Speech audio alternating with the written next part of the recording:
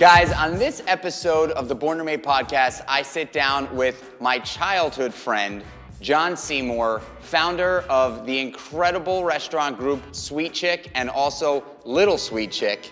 John's an amazing guy. We dive into old school stories of New York City, growing up here, and it's going to be a good one. This podcast is brought to you by the one, the only Athletic Greens. I love Athletic Greens. It is the bomb. I've been using the stuff for the last 3+ years.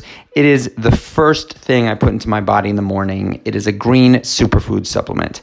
Athletic Greens is filled with tons of good stuff like 75 vitamins and minerals, prebiotics, probiotics. It's a green powder you add to water, shake it up, drink it down, and it is totally delicious and incredibly good for you inside and out.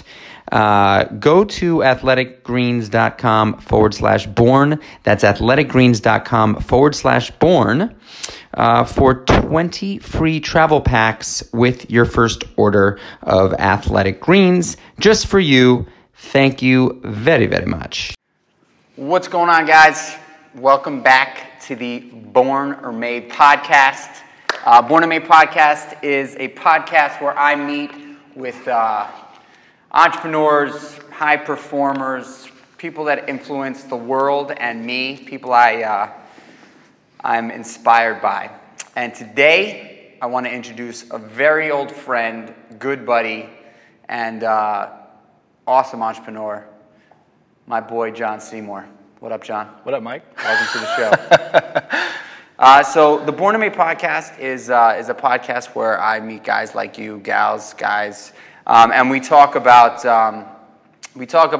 what's going on in the world today. But specifically, I like to pose the question: do you believe that high performers, influential people, people that have gotten to a certain level of success, that has inspired a large group of people or influenced a large group of people, do you think that they were born with the ability to get there, or do you think that it was made over time? I don't want you to answer that question now. Yeah. But the goal here is to really just hang out, ask you a couple of questions, and really get your story. Yeah. Because I think at the end of the day, human beings in general love to listen to stories. Yeah.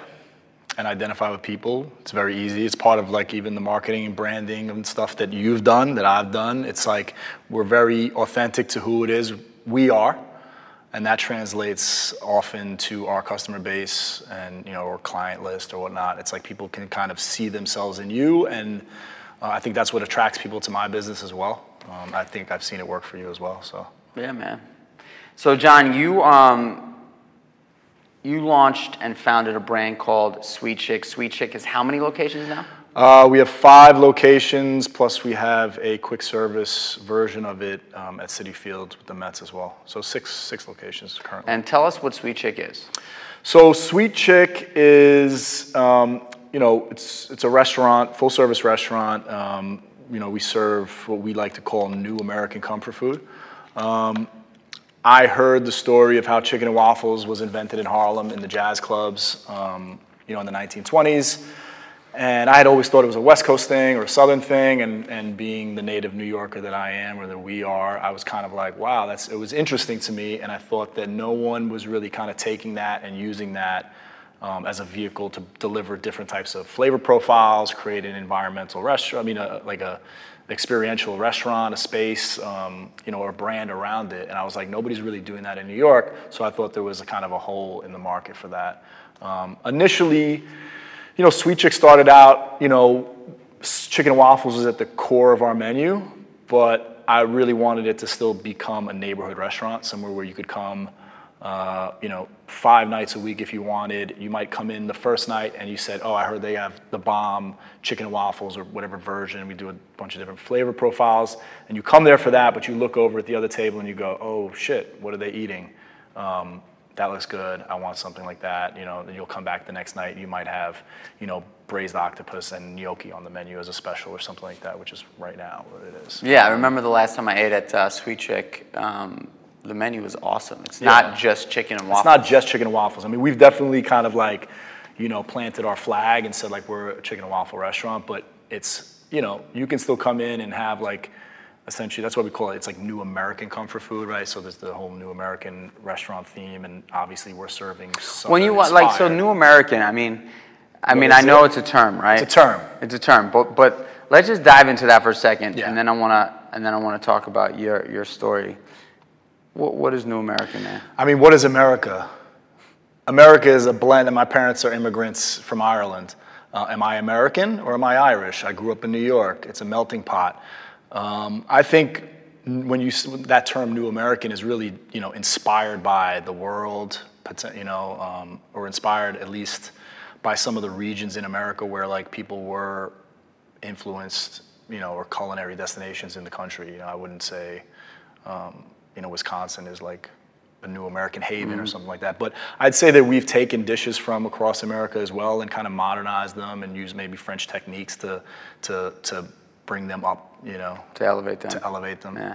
So. Yeah, because when I think of New American, and that's definitely a term that's been used a lot. Yeah. And by the way, like I think it's a class of its own at this point. I feel like really what I think of when I think of New American is using sort of the bounty of what we produce here, like the local produce. Yeah. And using some classic American dishes. Like when I think of a classic American dish, I think of like a hamburger. Like most New American spots have a dope hamburger on the menu, right? And so Elevated hamburger hamburger that you're going to spend $17 to $25 and a steak. And a steak. A steak, and you're gonna, but and a great piece of fish with some local produce. Yeah. Just simple stuff that you can wrap your head around. That there's sort of something for everyone, but we're using great ingredients and offering sort of like a wide range of food. Yeah.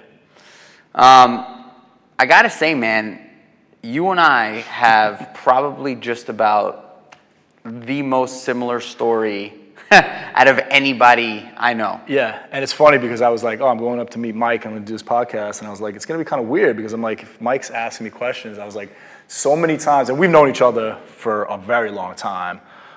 Since I'm in first grade, kindergarten, I think. And I think have taken different paths, but similar stories to get to where we are. And we've bounced a lot of stuff off of each other. I remember I was telling the story today because I knew I was coming up here. I was like, I had opened up, my first restaurant was Pops, a little burger shop in Williamsburg. And I remember you being like, yo, what do you think of Williamsburg for the meatball shop, for the second location of the meatball shop? And I was like, it's dope, it's popping over here.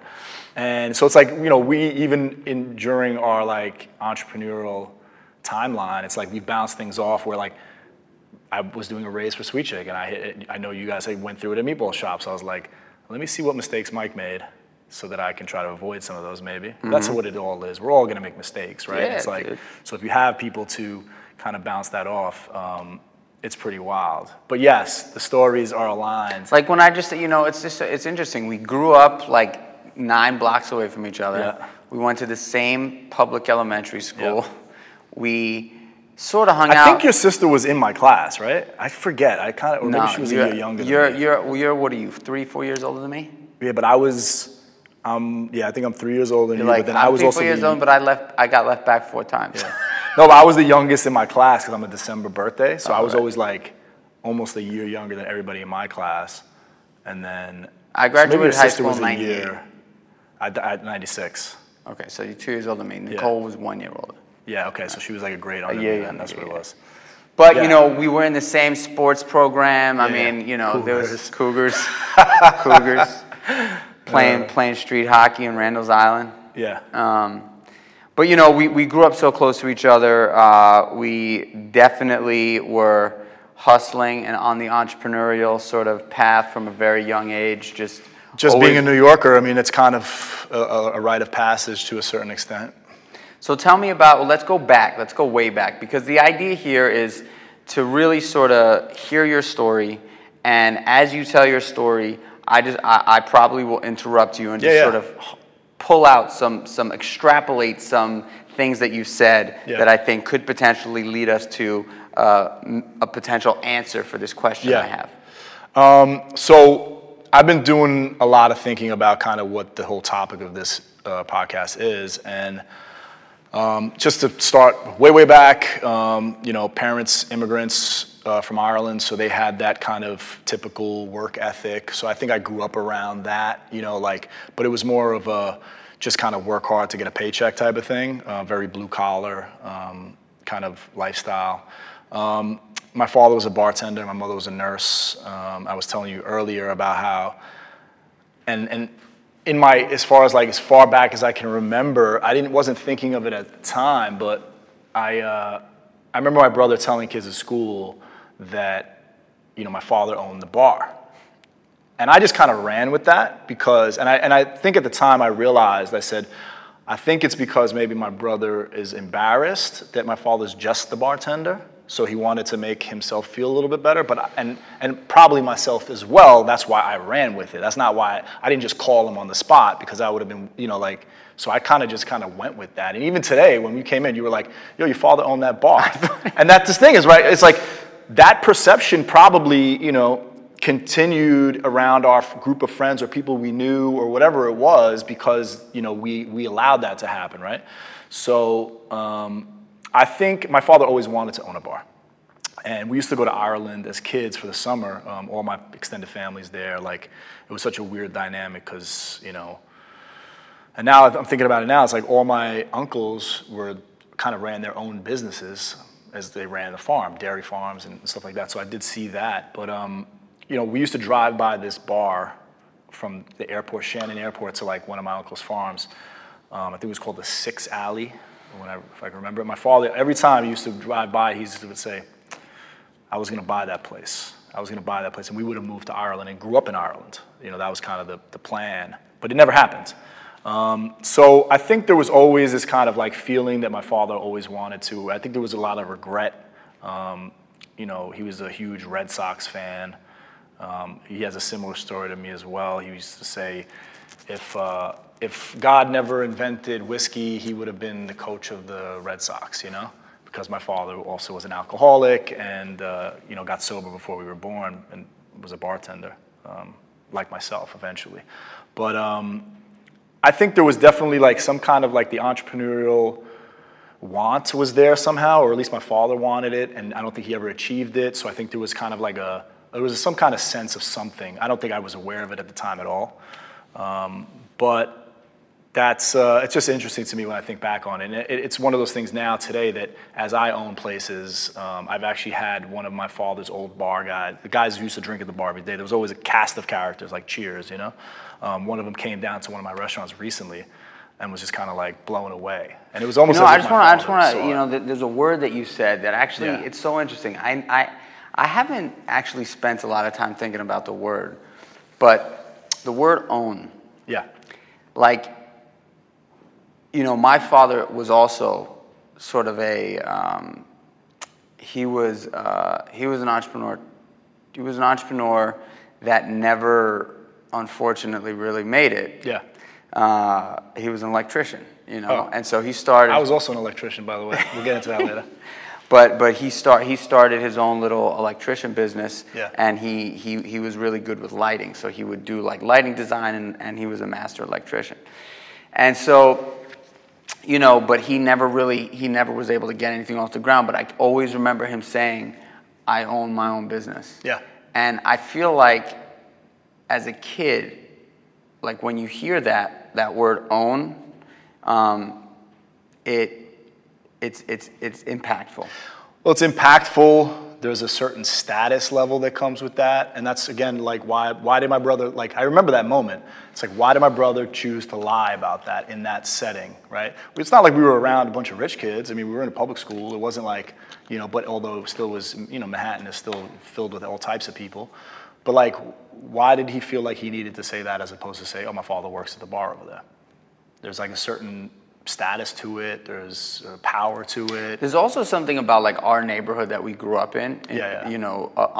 I mean, we call it Yorkville, but it's really the Upper East Side. Yeah. There was such when you say the dynamic is crazy. Crazy, because when you say that you're from the Upper East Side, people just think that you're rich. Yeah. You know? It's it's because we're here and we both understand what we're talking about. It's very hard to communicate that to someone who doesn't. It was a very unique time, especially even in the time period where rent control was still a really active factor, where people could grow up in an apartment in Manhattan for $100, because your grandmother lived there or something. It's like there's a lot of those people are gone now or whatever it is, but it really is a super unique dichotomy of just like wealth and being sandwiched between projects in Spanish Harlem and here, and then you got downtown creative, and then you have this like working class mixed with the wealthiest zip code in the world at the time, probably, right? Yeah, like from like Lexington Avenue to Yeah. Fifth Ave, and then from like York to East End, there was a lot of wealth. Yeah.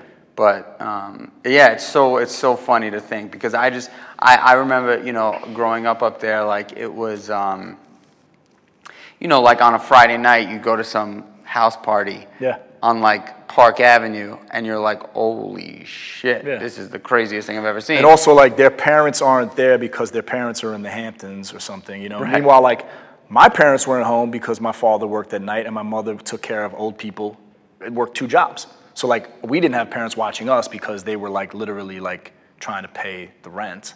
And it was really bad for those kids for those kids that threw those house parties, when kids like us walked in the room. It was not. Yeah. It was not good. There's a lot of stories.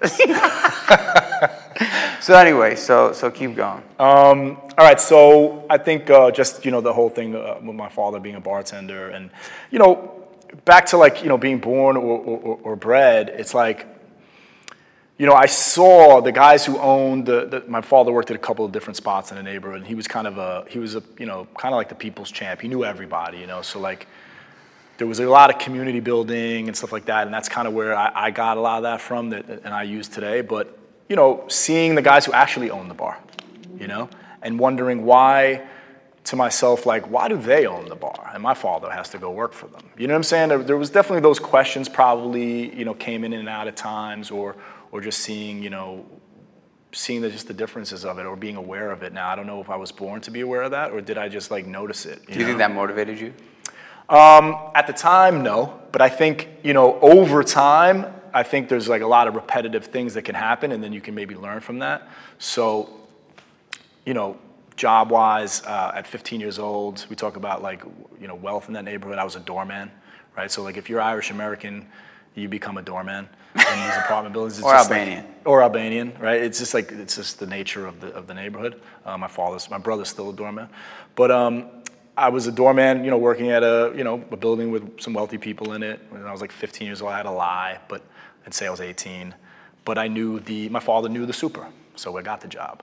And then seeing that super kind of running his own business and seeing that he had a house. I remember this one super I worked for, he had a house in Shelter Island. And he would leave on Thursdays, every Thursday of the summer. He'd be gone Thursday morning or Wednesday night. And then he might come back on Tuesday and being kind of like, seeing the flexibility of like seeing how he ran the show and knowing other guys, because I had a lot of friends whose fathers were supers. It was like, kind of almost like how you run your organization. And I remember noticing that like this one guy, Brian Corbett was his name, the way he ran his organization was really tight. And he was able to go away for 4 days a week, every weekend. He had a handyman on staff that was like taking control of the building and making sure there was no fucking problems. And the way he ran the operation was tight versus another guy who, was at the bar every day and wasn't really paying attention, was kind of doing all, things himself, never really took a vacation. It was like, I think and I look back on that now and I notice it now. I don't know if I noticed it at the time, but it's that I can notice it now. It must have impacted me in some way to see how this guy was able to kind of run his ship versus somebody else to run their ship. And the interesting thing that I would say that also is similar between you and I, and just I think like, real entrepreneurs in general, is at 15 when all of our friends were not thinking about having a legitimate job. There was something inside of you that said, I'm gonna go get a legit job. Yeah, and I think that really comes from, for me, it comes from like, that Irish immigrant work ethic, right? And also because my father was like, you're gonna have to get a job. It was just that simple. Like you want money, you got to get a job. Yeah, you want money. And I remember like those checks, because I had like lied and I was only 15. I think I was making like $500 a week. And at 15 years old, for me, that was a shitload of money. I was like the most paid one of my friends because of that. I used to cash my check at a bar.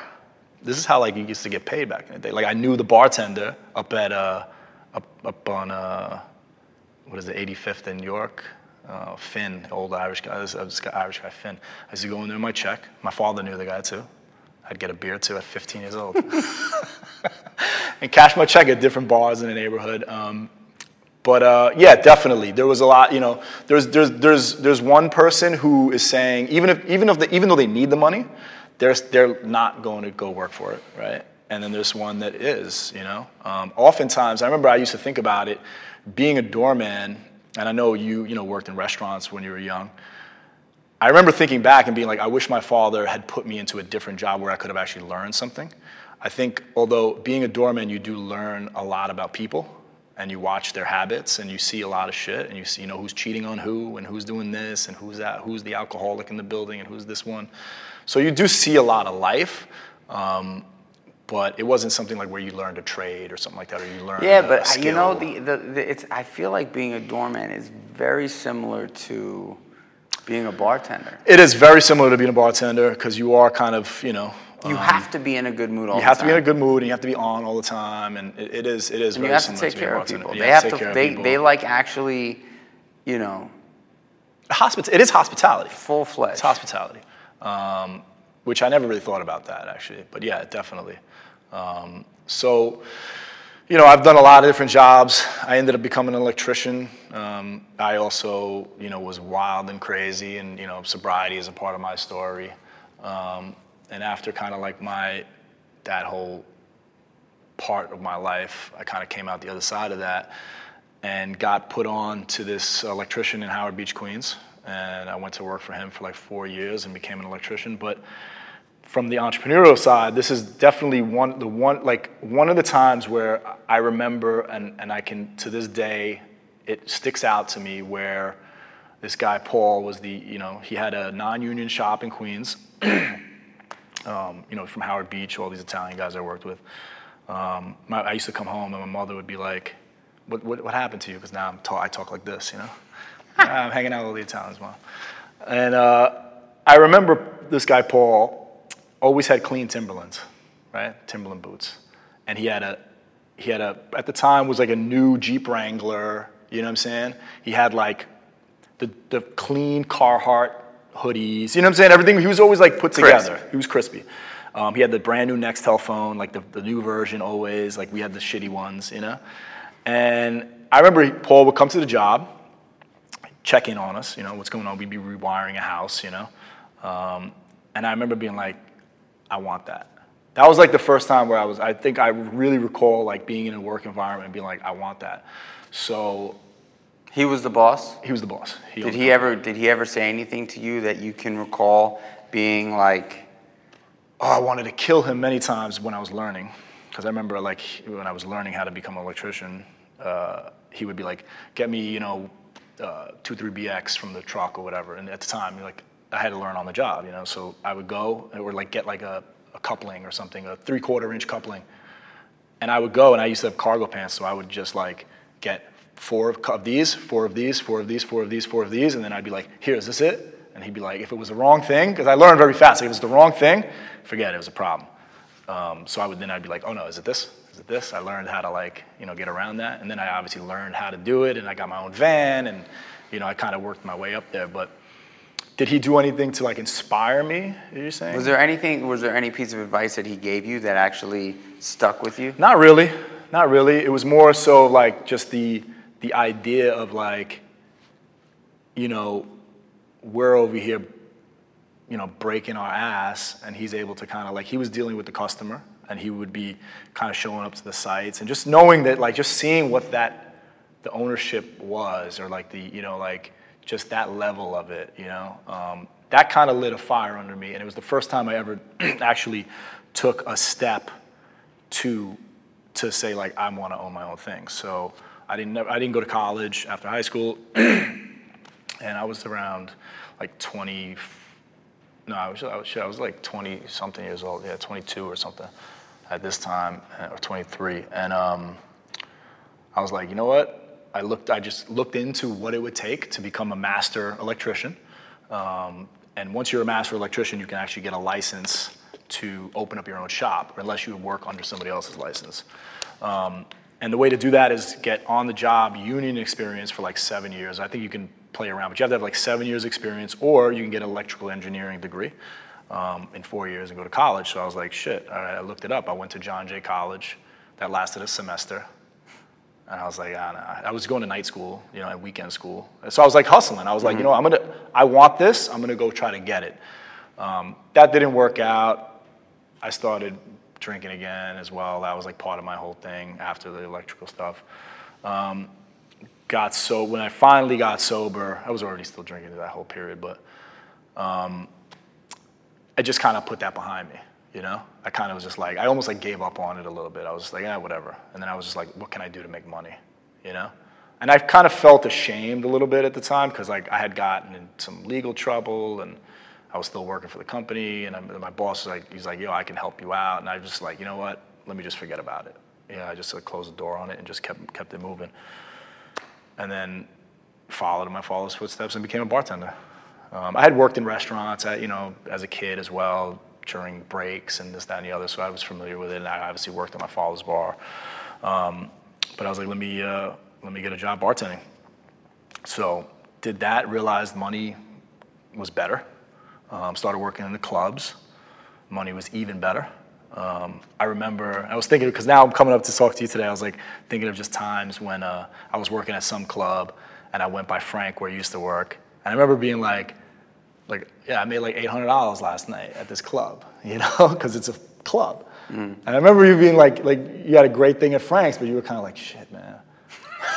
I remember that too. I think you were like, shit, man, maybe I should get a job at one of these clubs.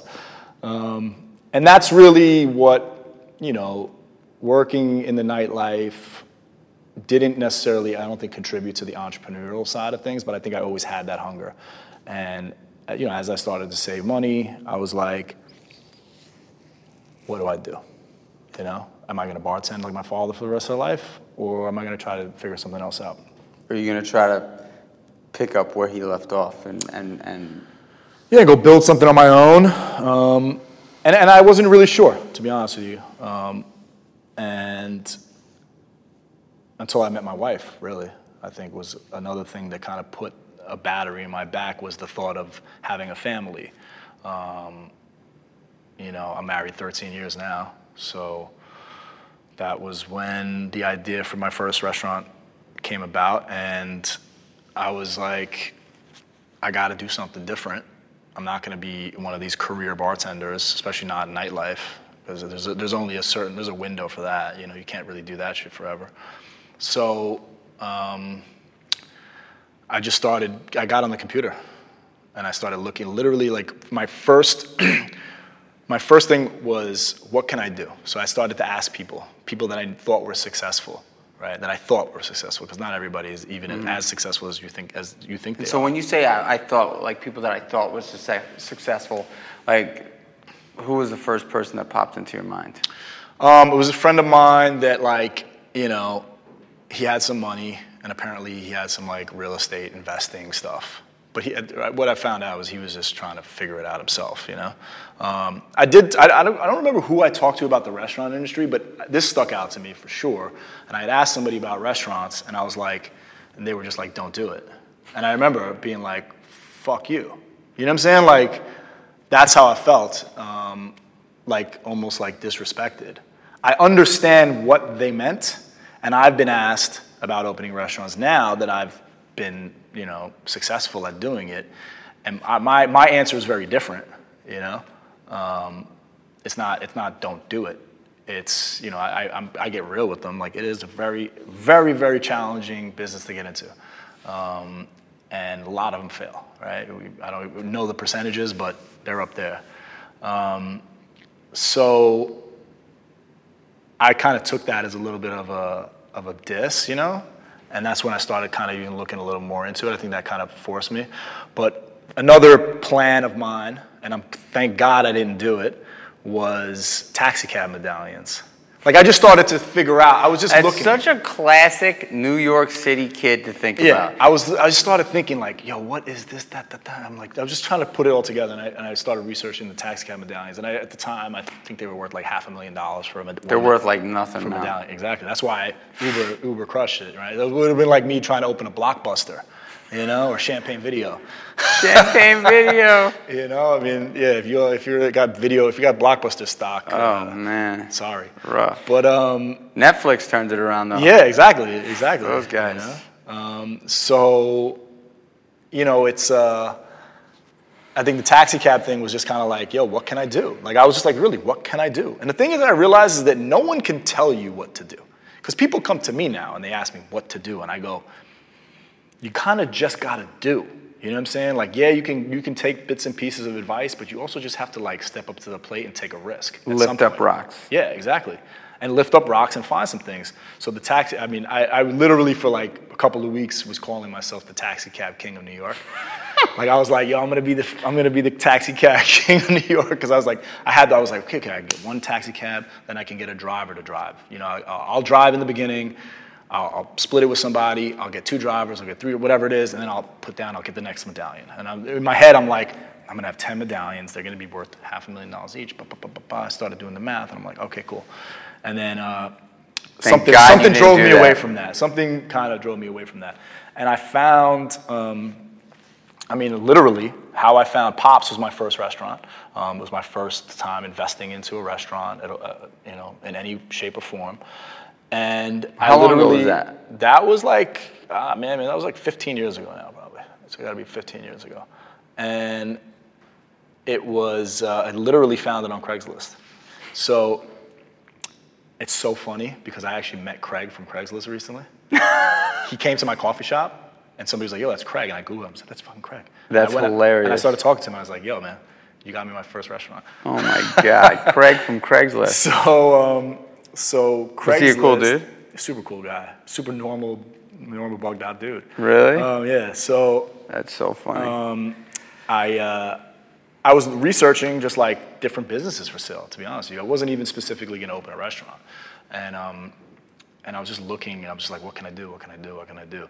So I found this place. I lived in Williamsburg, or Bushwick at the time. And I found this place that was for sale on Havamar. It was a little burger shop. I forget the name of it, but I went there, and I didn't really love the location. I was just kind of like, but the guy owned this place called Kitchen Delight that was on North 8th off Bedford, which I eventually took and turned into Pops. And he didn't really want to sell that one, but I talked him into selling me that one instead of the other one. And, the idea was, my father used to make burgers for guys in the neighborhood. I was going to kind of name it after my father.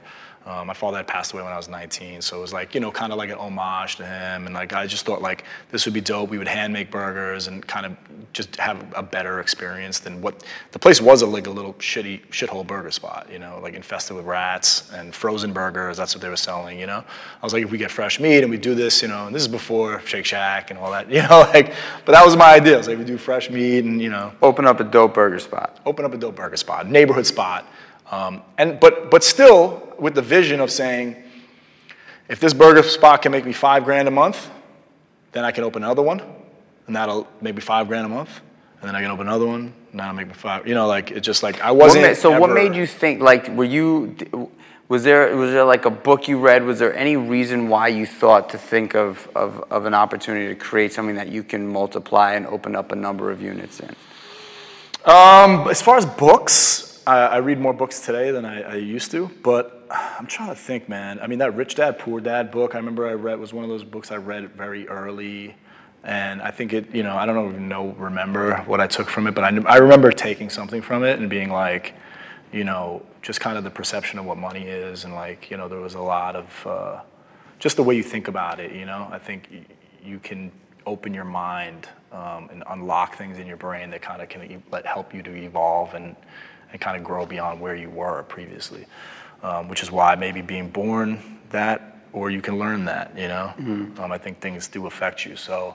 Let's pause right there for a second to get a quick word from our sponsor. This podcast is brought to you by 10,000. Now, I've tried nearly every workout short there is over the years and have always been frustrated that it's way too hard to find the perfect pair. That's until I discovered 10,000. 10,000 makes the highest quality, best fitting, and most comfortable training shorts I've worn, period.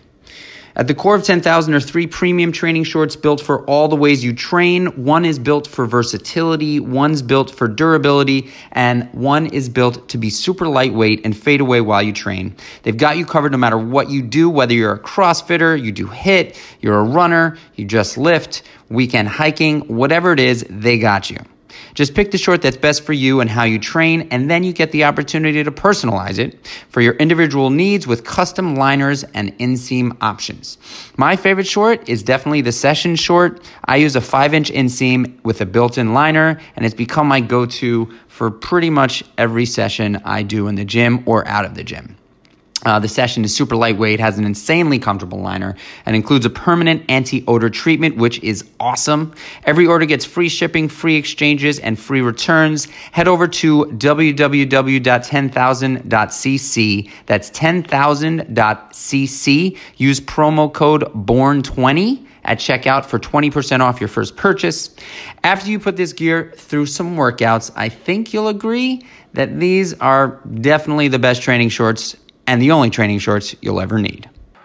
It just sounds to me like, listening to your story and knowing that, like, we skipped over a bunch of adversity plays a big role in your story and my story. Yes, and so to go back, and I definitely touched on it, and drugs and alcohol are a big part of my story. Arrests are a big part of my story. There was a time in my life where I was on trial looking to go away for 3 to 7 years in prison, and I got arrested while I was on trial for something else. So I was definitely faced with adversity, and real shit was going to happen could have happened in my life, and I'm very blessed in a lot of ways. But definitely getting through things and getting sober, realizing and taking that on even as a challenge. Was there, because I when I think back too, I'm sober as well.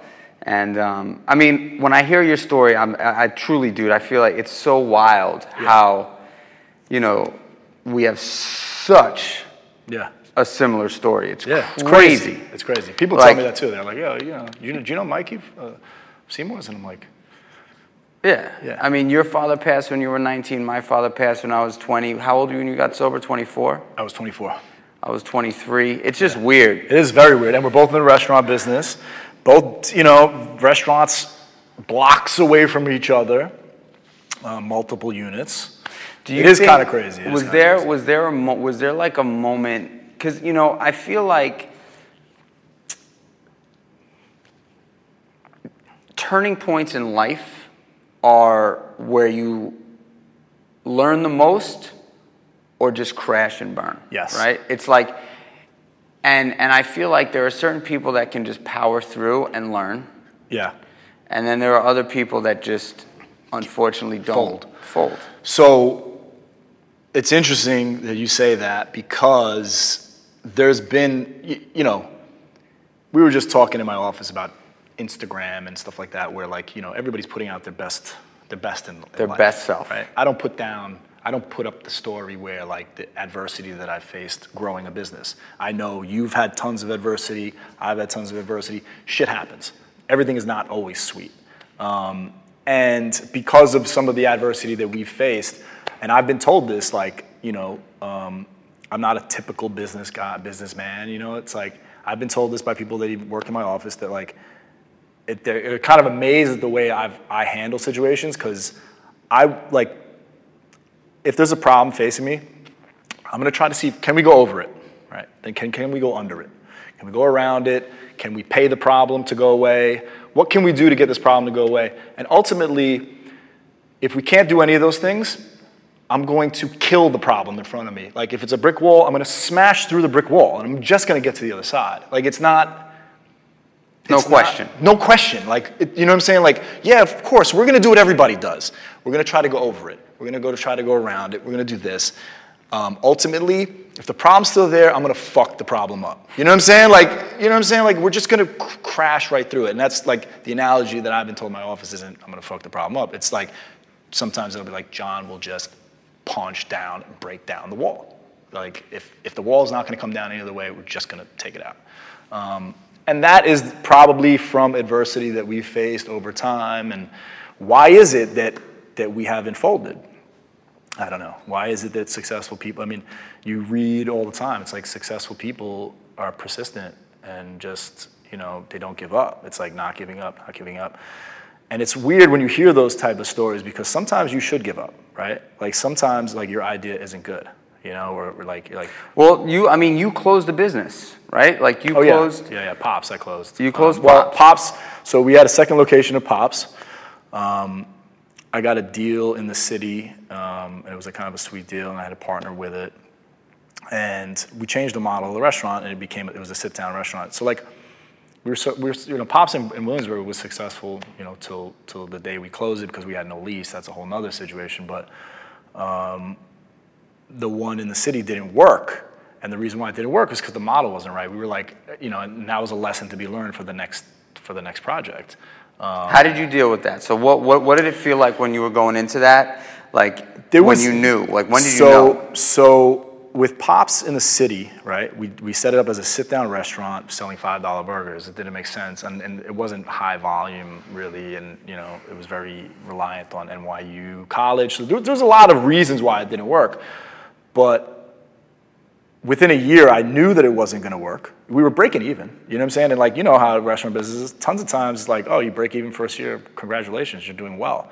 I was just like, it's not worth the time, it's not worth the effort. And I was like, if I can find a buyer for this place and I can get out of here without losing any money, I'm going to do it. So I pulled the trigger and did it. I also saw that the model that we did for this didn't make sense. You know, it's like sometimes you'll do things and you're going to make a mistake, and then it's like, are you going to live and die with that mistake, or are you going to switch it up? So either I couldn't turn the space into a smaller space, right? The space is going to be what it is. The rent's going to be what it is. And I was like, even the way the layout was, I was like, we're not going to change it into a quick service model now, and be paying that rent. It's like we would have rather got a space half the size to do that.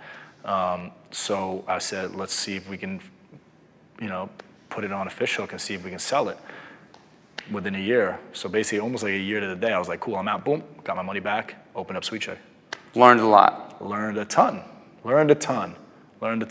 Did it fuck ego. You up? So the only thing is ego, right? So like, I'll tell you, this is an actual personal thing. I don't think I've ever told anybody, but that restaurant, I had a coin that my father had.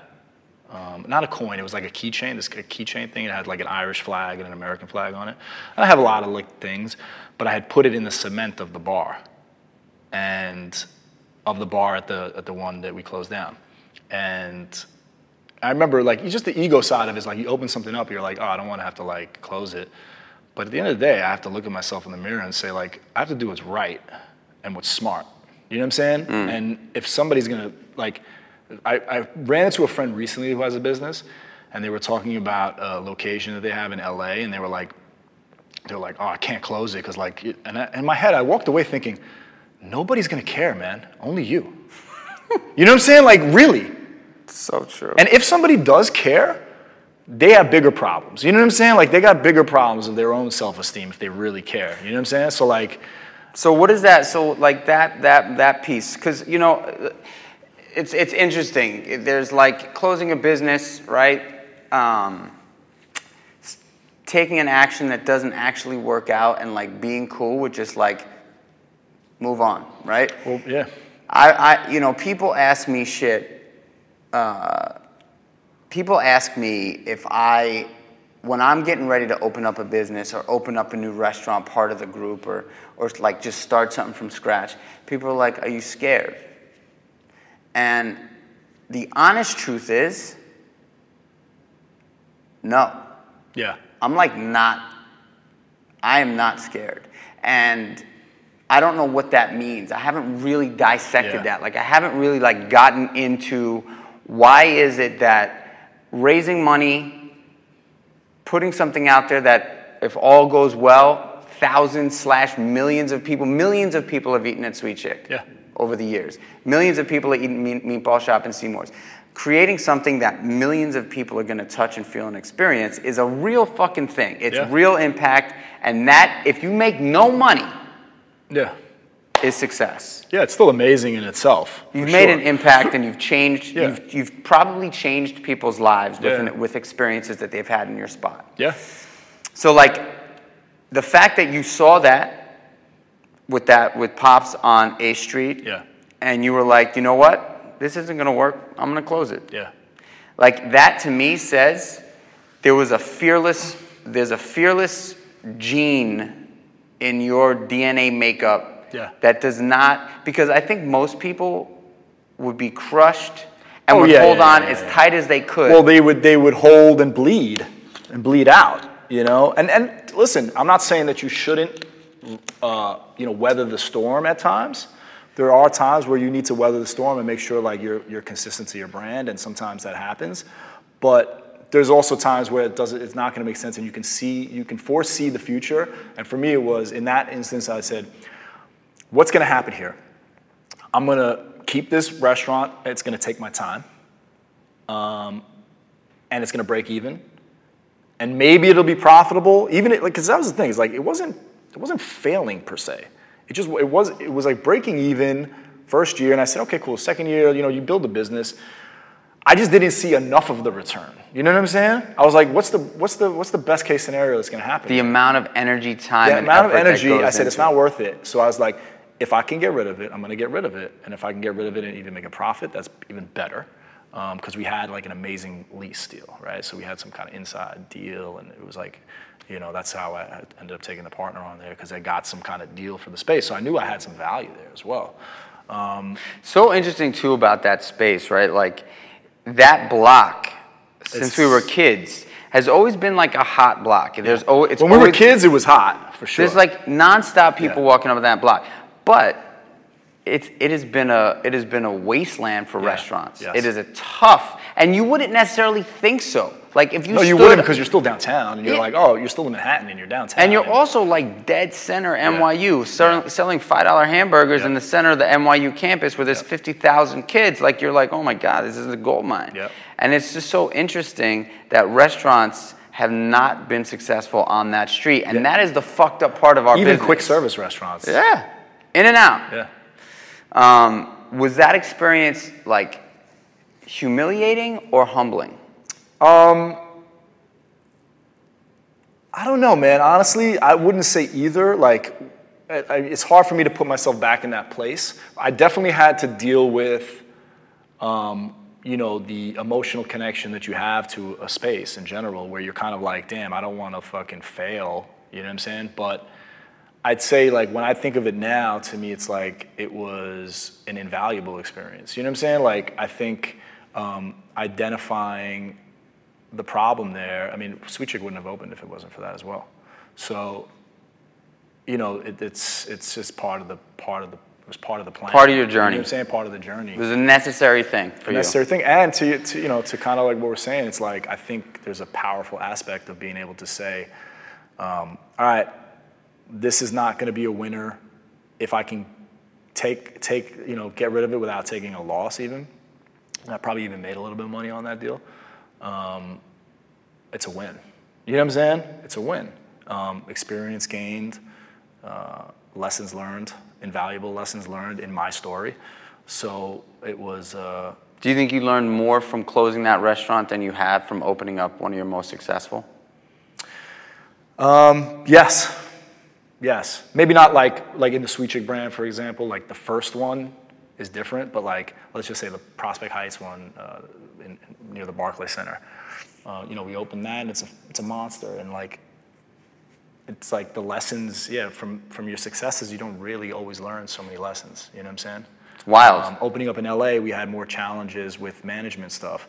I learned way more from that, you know? So like, am I learning more? You want to try to avoid as many mistakes as possible and try to navigate it. But yeah, a home run is just like, you knocked it out of the park and you run the bases and you're done. You know, like, it's easy. It's easy, but that's what we're all striving for, right? And, you know, as you grow, it gets different, and the problems get different, and the challenges get different. And, yeah, it's, you know, there's a lot, you know, lessons to be learned are, like, just invaluable, I think, in any business, but specifically in this business. For me, I'm glad those things happened, So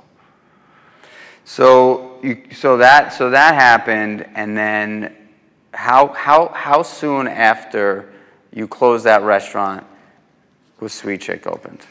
I think the opportunity came like right around the same time to take that space. So that space was right up the block from Pops, right at the corner, right down the block, on the same block as the meatball shop in Williamsburg. It was a great location, and I was just like, let's do it. I think I had the location before I even had the concept, and I was just like, I'm gonna do a neighborhood spot. And then, you know, the concept kind of evolved, and it still evolves, you know, I think. Talk to me about the name. Sweet Chick. So in coming up with the concept, it was, you know, I really knew that we were going to do the chicken and waffle thing, and I heard that story, and I was just like, no one's doing it, but I was like, I want to have a full cocktail program. I want this to be a full-service restaurant, not like a fried chicken joint, you know, and a place where I lived around the corner from there. So I was like, a place where I can come, and I don't have to eat the same thing every single night, you know what I'm saying? And so, I remember when we sat there in the beginning, and you were like, I don't know, maybe we should just do the chicken and waffles and no appetizers. And I was like, nah, I want to course it out. I want to like have like a full thing, which is always going to be harder to do anyway. And when in testing product and like literally frying, you know, I don't even know how much chicken we ate because the construction took a while. So the kitchen was already ready, but construction took a while. So we were in there and we're frying chicken and still thinking of the name. We didn't even have the name or the logo or anything. Like it was all like really, you know, how you do things sometimes. Just get it done. We were just thinking about brines for the chicken, and we put sweet tea in the brine. And I was like, that's interesting, sweet tea. And then we're like, oh, maple syrup is sweet, chicken, Sweet Chick. And we're like, oh shit, that's a good name. Was that's it got a you? ring to it. It wasn't me actually. It wasn't me. It was actually one of my original partner's brothers. Actually came up with a different name at first, almost as a joke. What was it? Sweet Cock. And I was like, good thing that one. Sweet Cock. And I was like, yeah, Sweet Chick. So, oh boy. So, you know, because we were just throwing everything at the wall. Yeah, you know, we were throwing everything at the wall. And that stuck. You know, and it had a ring to it, and, you know, we just took that and ran with it. I met up with an artist guy, we made a logo. You know, very mom and pop style, really opening that first location, you know, very hands-on. I designed, you know, there's no design company. I designed the restaurant. I bought all the shit. I was living in there every day, staring at the wall and going like, what do we put on this wall? Let me drive around and go to a bunch of places and find something. Okay, what do we do here? What do we do there? And that was it, you know? So, you know, one of the questions that I get asked often, and I think probably most startup entrepreneurial companies, when there's a founder and not, you know, like, you're not a business school grad. You know, you didn't go to school for interior design. Nope. You know, you're not a chef. Nope. As a guy that put together a crew to do something awesome, do you believe that you have a single strength?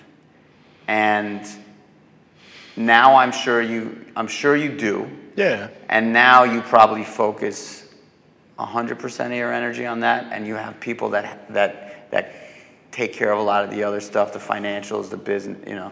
Yeah, so for me, I don't know. I'd say like my single strength is kind of knowing my customer base, I think, is one of my, like being in tune with my customer base. How do you think you learned that? Or do you think you always had that? I think I might have always had that. You were born with it. I think I might have been born with that. I just didn't know that I had that in many different areas of my life. But I think I might have been born with that. And do you think that's it? That's what's gotten you to where you're at? No, not that alone. Because I think dealing with adversity, tenacity, pride, whatever it is, like a certain type of pride that you have in yourself or whatnot. I think being a problem solver really is like also part of that. You know what I'm saying? So like always being constantly looking at things from different perspectives, like trying to be empathetic, right? Like in every circumstance that you're in, being able to try to put yourself into other people's shoes. I think that somebody else has told me that in my office. They were like, they thought that was one of my biggest qualities, right? Which I didn't even think of, right? They were like empathy or something like that, where it's like you can really kind of feel what other people are feeling or some shit like that. And in the problem solving, but like as far as my office goes, I mean, at some point you have to give people the opportunity to lead their teams, to do what they're good at and what they're brought there for, right? The reasons why they're hired. So if it's somebody in the finance department or running finance department or somebody running, but as a CEO, I have my hands in everything, and I'm kind of, I'm not like micromanaging anyone. Like I'm like the farthest from that. I think numbers are a thing that I like too. So like I'm always gonna want to be involved in that and really kind of like try to find ways and creative ways to like get those numbers better. So I'm always looking at a P&L and like trying to like figure out like why are we here? Why are we spending more there? Why are we not spending? Just really trying to like, that's like a puzzle to me. So I kind of enjoy that. But at the end of the day, I'm not trying to be a guy paying the bills. I'm not a tech guy. You know what I'm saying? Like in the beginning, you had to be? In the beginning, well, starting Sweet Chick, I wasn't as much on the finance, right? I wasn't as much involved in it because I was more focused on building the brand. So like the money came secondary, And money isn't, you hear this a lot from people. It's like, it's not the driving factor, right? It's like, it's definitely a residual effect of the work you're putting in. If you're doing well. If you're doing well. But it's not the thing that like drives me. You don't wake up thinking about getting rich. No, sometimes. I mean, listen, who doesn't want to have money, right? Like, I have 3 kids. It's like, I want to provide a good lifestyle. So, of course, it's there, but it's not the driving factor. It's not the thing that gets me up. Like, I'm not like, today I got to go make some money. There isn't anything like that. Today, it's like, for me, it's like, I love building shit. You know what I'm saying? I really do love building things. But at the same time, I want to see, like, the thing that I'm building now, it's like, I want to see it through, and I want to, like, get to the promised land. You know what I'm saying? Like I'm constantly in the future as well with the business. So I'm like, where can we be in the next few years? I told the GM that started with me at the first restaurant, and I've said this to people as we've grown. I'm like, I don't want to blow smoke up your ass. You know what I'm saying? That's not my style, but I'm not trying to stop here, So like, if you're down to like get involved and like come on this ride, let's see what happens. I can't promise anything. You still got to show up and do your job. But like, if we grow, we all grow. That's how it's going to be. And I'm not stopping. At some point, yeah, of course. Does your staff love you? Shit, I don't know, man. That's such like a hard question to ask. You'd have to literally ask them specifically because it's like it actually isn't. Yeah, I couldn't answer that myself. You know what I'm saying? Like I couldn't answer that myself because it's not my personality. Like that would be like taking their power away from them, essentially. Like I believe that I have a great relationship with everybody that I work with, especially like now it's like the business has changed, right? from the first restaurant where you're there all the time, I'm opening the door for the customers coming in and out. I'm talking to them. That's where you learn the magic of the brand, and you're like, wow, people love this place. So I just want to stop you because I know people that work for you. Yeah. A lot of people that work for you. Yeah. Your staff loves you. Yeah. Well, they love you, and like the reason why I say that is because, like me, I am not in this shit for the money. Yeah. Money's awesome. Of course. Money is going to create comfort in my life and in your life. And your kids' life. You know, but I'm not in it for the money. Yeah. And I know that is true, and the staff knows that is true. Yeah. I'm in it for the journey. The experience. And creating great shit. Yeah. And like you're a humble dude, and I know that about you, and that's why I like you so much. But I know that your staff loves you, and by the way, I know my staff loves me, and like that's okay. Yeah. Right. Like, I know, but that's always for me. Like it's always my personality that I'm like, oh, you love me, great, cool. They love you, man, and I believe. I like to think that they do, for sure. I know they do. Yeah. And I believe that piece, that component of your organization is probably the most important. I agree. Piece of the pie, and also the glue that keeps it all together. I don't think that your staff is like, they don't walk around saying, oh, John is the best businessman on the planet. They walk around saying, John is the man, and he's given me an opportunity to be myself. Yeah. And do great things. Yeah. And he's not up my ass, and he's a guy that I can sit down and talk to about anything. Yeah. And I believe. And I to kind of put my spin on what you're saying is like that's like I thought you were going to say that that's the most valuable asset you have, which is essentially what you're saying. To me, taking myself out of the equation, it's the most valuable asset, and I know that you think this way as well. And the big, most important part of the business is that our staff is happy doing what they're doing. Listen, you don't have to always be happy to go to work, but I want to create an environment where you love to be a part of what we're doing. And I think whether it's me in the picture or somebody else is in the picture or whatever it is, it's like the most important part. And for me to be cool with them and for them to love me is part of it. But it's like for them to be excited to be a part of what it is we're doing is, yes, the most important piece of the puzzle. Because if that's gone, and we know about this, and we know what happens with a lot of these other businesses, like you take that guy out or you take that energy out, and things change, man. Big time. Things change. 100%. A VC company comes in and says, hey, I'm bringing this guy in. He used to do this and that and the other. And sure, it can work for a time. But that energy or that intangible quality is gone. And usually, typically, a founder is the one that really instills that to begin with. Unless you can find a great person to succeed them that understands the culture. Very rare. Very rare, very rare. Or somebody is brought up within that to take over. But yeah, I mean, of course, I think probably also like there's a part of my personality or any entrepreneur's personality who's in hospitality is that you want to be a people pleaser and you want people to feel good and you want people to be happy about their day, their life, whatever it is they're going through. Like we support people. Like I'm never mad when somebody says, hey man, it's been fun working with you guys, but I'm going to, go pursue my passion, whatever that is, whether they're an artist, and typically, servers and stuff like that in restaurants are passionate about that.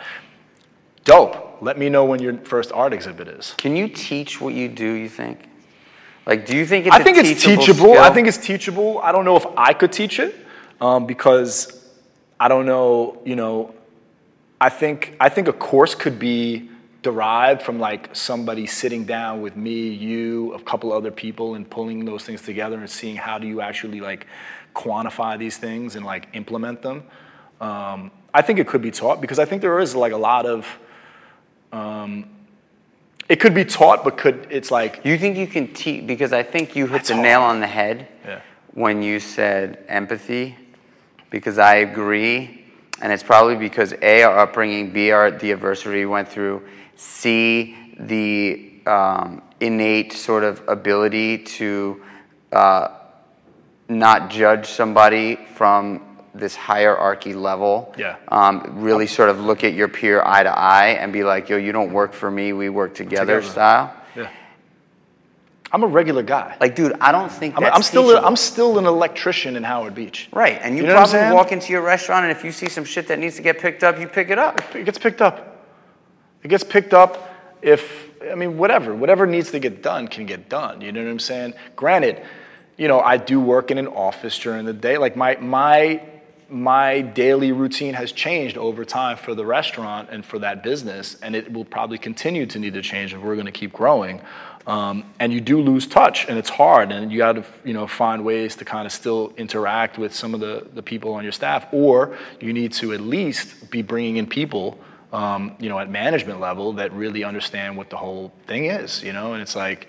And you need to be able to at least instill those things in them so that they can lead their own teams. I mean, ideally, personally, it would be great. You get a manager that's like, damn, you don't need me at all, man. You got one. I love Kyle. That dude is the man. Yeah. We got a few in the other restaurants too. It's like, Wilmer, Kyle. Yeah, Chip in LA. I mean, Andrew down the Lower East Side. I mean, it's like, you got, it's the key is to bring good people in, right?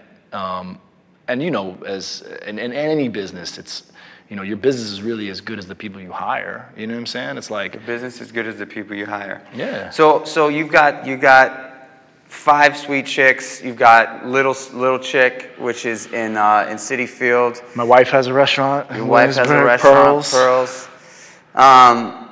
Coming from where you came and to where you are now, dude, it's inspiring, man. Yeah. And you've also partnered with one of the most iconic hip hop stars of our generation, Nas. And for a guy like that to be inspired by your brand, it's made just an impact. If there's from all you've done and all you've learned, if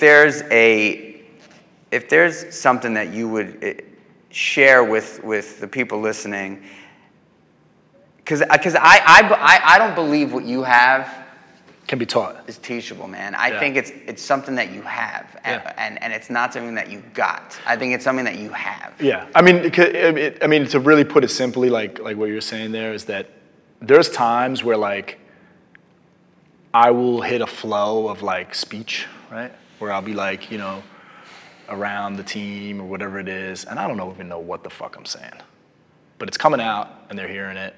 And it wasn't taught to me, and it wasn't, you know what I'm saying? It's just it's coming from the soul, so you're just this is what it is, and people believe it. And if it's real, they really believe it, If you're faking it, so that's the thing, it's can you teach that to somebody and they can actually do that in their own authentic way? I don't know. It's interesting, I know other people in our industry that, they just don't appreciate, I know. And probably because I was a technician, you were a technician for so long in restaurants, I know that, and this applies to, I think, any business. It's not just restaurants. But if I'm walking through the restaurant and I walk past the dish pit and I remind myself almost every time I walk past the dish pit to stop, turn around, walk over to the dishwasher, put my hand on his or her shoulder, look them in the eye, and say, I just want to take a second to thank you from the bottom of my heart for fucking keeping this place going. Yeah. That 1 minute or less fucking piece of my day not only sends chills down my spine when I think about saying it, and it's not something that I was taught to do, but the value that adds for that person's day, life, week, month, year, whatever. Yeah. Just doing those things make me who I am, and I know you who you are. Yeah. And I believe that there are people that just are not thinking about that. And I think that is where that EQ, that is where the emotional intelligence comes in and just destroys IQ. Yeah. I think, there's just human traits that some people have and some people don't. I mean, you could say people's social skills are varied across the board. So, it doesn't make you a bad person, right? It doesn't make you a bad person that you're not the guy that can talk to the dishwasher, or you're at a club and talk to the guy who's, handing out the napkins in a club, a bathroom. You know what I'm saying? Like, those guys are my best friends, always. You know what I'm saying? Like, I'm on that level. You know what I'm saying? I'm no better than them. I could have easily been a dishwasher myself, So I know that genuinely, and I kind of like those people. You know what I'm saying? Like, I'm still, that's why I'm still an electrician, man. I'm still a regular guy. I'm still a bartender. I'm still, the first job I ever had was a guy who packed 10 nuts, 3 screws, 4 things into a package and closed it and put it into a box this big and did that all day long. That was when I was like 13. But it's, some people don't have the social skills or were never brought up in certain environments that don't allow them to be the type of people we're talking about. Doesn't mean there's anything wrong with them. It just means that, they're not going to be able to benefit from that skill. Like, I don't even consider it a skill in a sense. It's like, because it just comes easy. It's just you. It's natural. So back to that question, if there's anything that you can share that you believe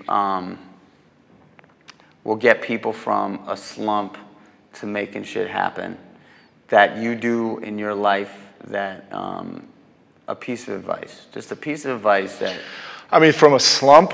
Or just in general, just a piece of advice for someone that's just like trying to get their shit done and just looking for some answers, some clues. Yeah, I mean, the thing of it is like, you never know what's going to happen tomorrow. You can't, there's no way, you can't tell, there's no algorithm, there's no technology. You're never going to know what's going to happen tomorrow. So if things aren't necessarily like looking the right way, you don't know what's going to happen tomorrow or a year from now or 5 years from now, And as long as you're consistently and you're just trying to plug away at it and do it, you're going to have failures. Things are going to happen. Things aren't always going to go your way. I don't care who you are. They're not always going to go your way. What is the thing they say? Michael Jordan missed how many shots before, and only made about this many of them? It's like, come on, man. He's the greatest in the world. He didn't hit every shot. It's like, it's not possible. So I think it just from the slump perspective, it's like, just keep going, man. Keep going. What you're doing now, what you're working on now, might not be the thing that makes you the money or whatever the accolade you want. And it might be something that you find walking down the street, totally not even expecting it, and it might happen. So we all have bad days, and we all, go through stuff. It's like, it's whether or not you're gonna keep plugging away. I mean, it's like, amazing things can happen. You know what I'm saying? Amazing things can happen in a short amount of time. It's crazy. It's like people, I think this day and age especially, we're so fixated on just getting the thing now. And it's like, real world doesn't work like that. I know it looks like that on Instagram, but like, it's just not, And also, gratitude. Be grateful for what you do have.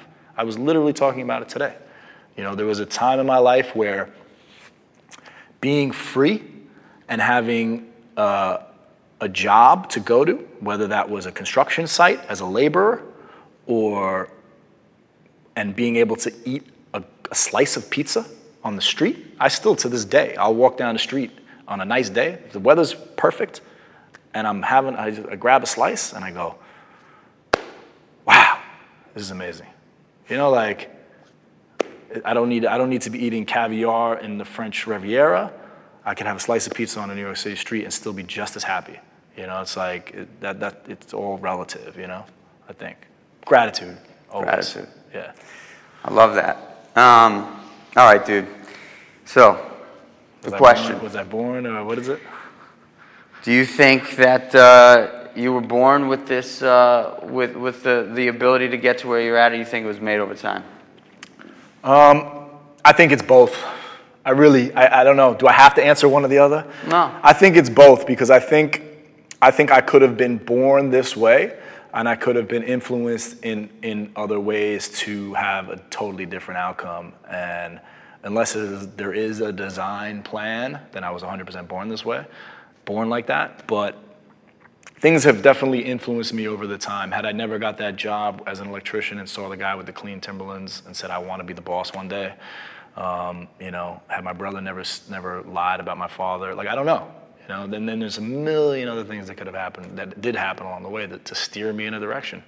Had Pops in the city never failed, would I have been here, you know? And would I have been forced with the challenges that I've gone through and the adversity that I've been through in work through this company to get to where I'm at? So I think it's definitely a blend. I think it's a blend, but you know, personality is something that is unique to everyone.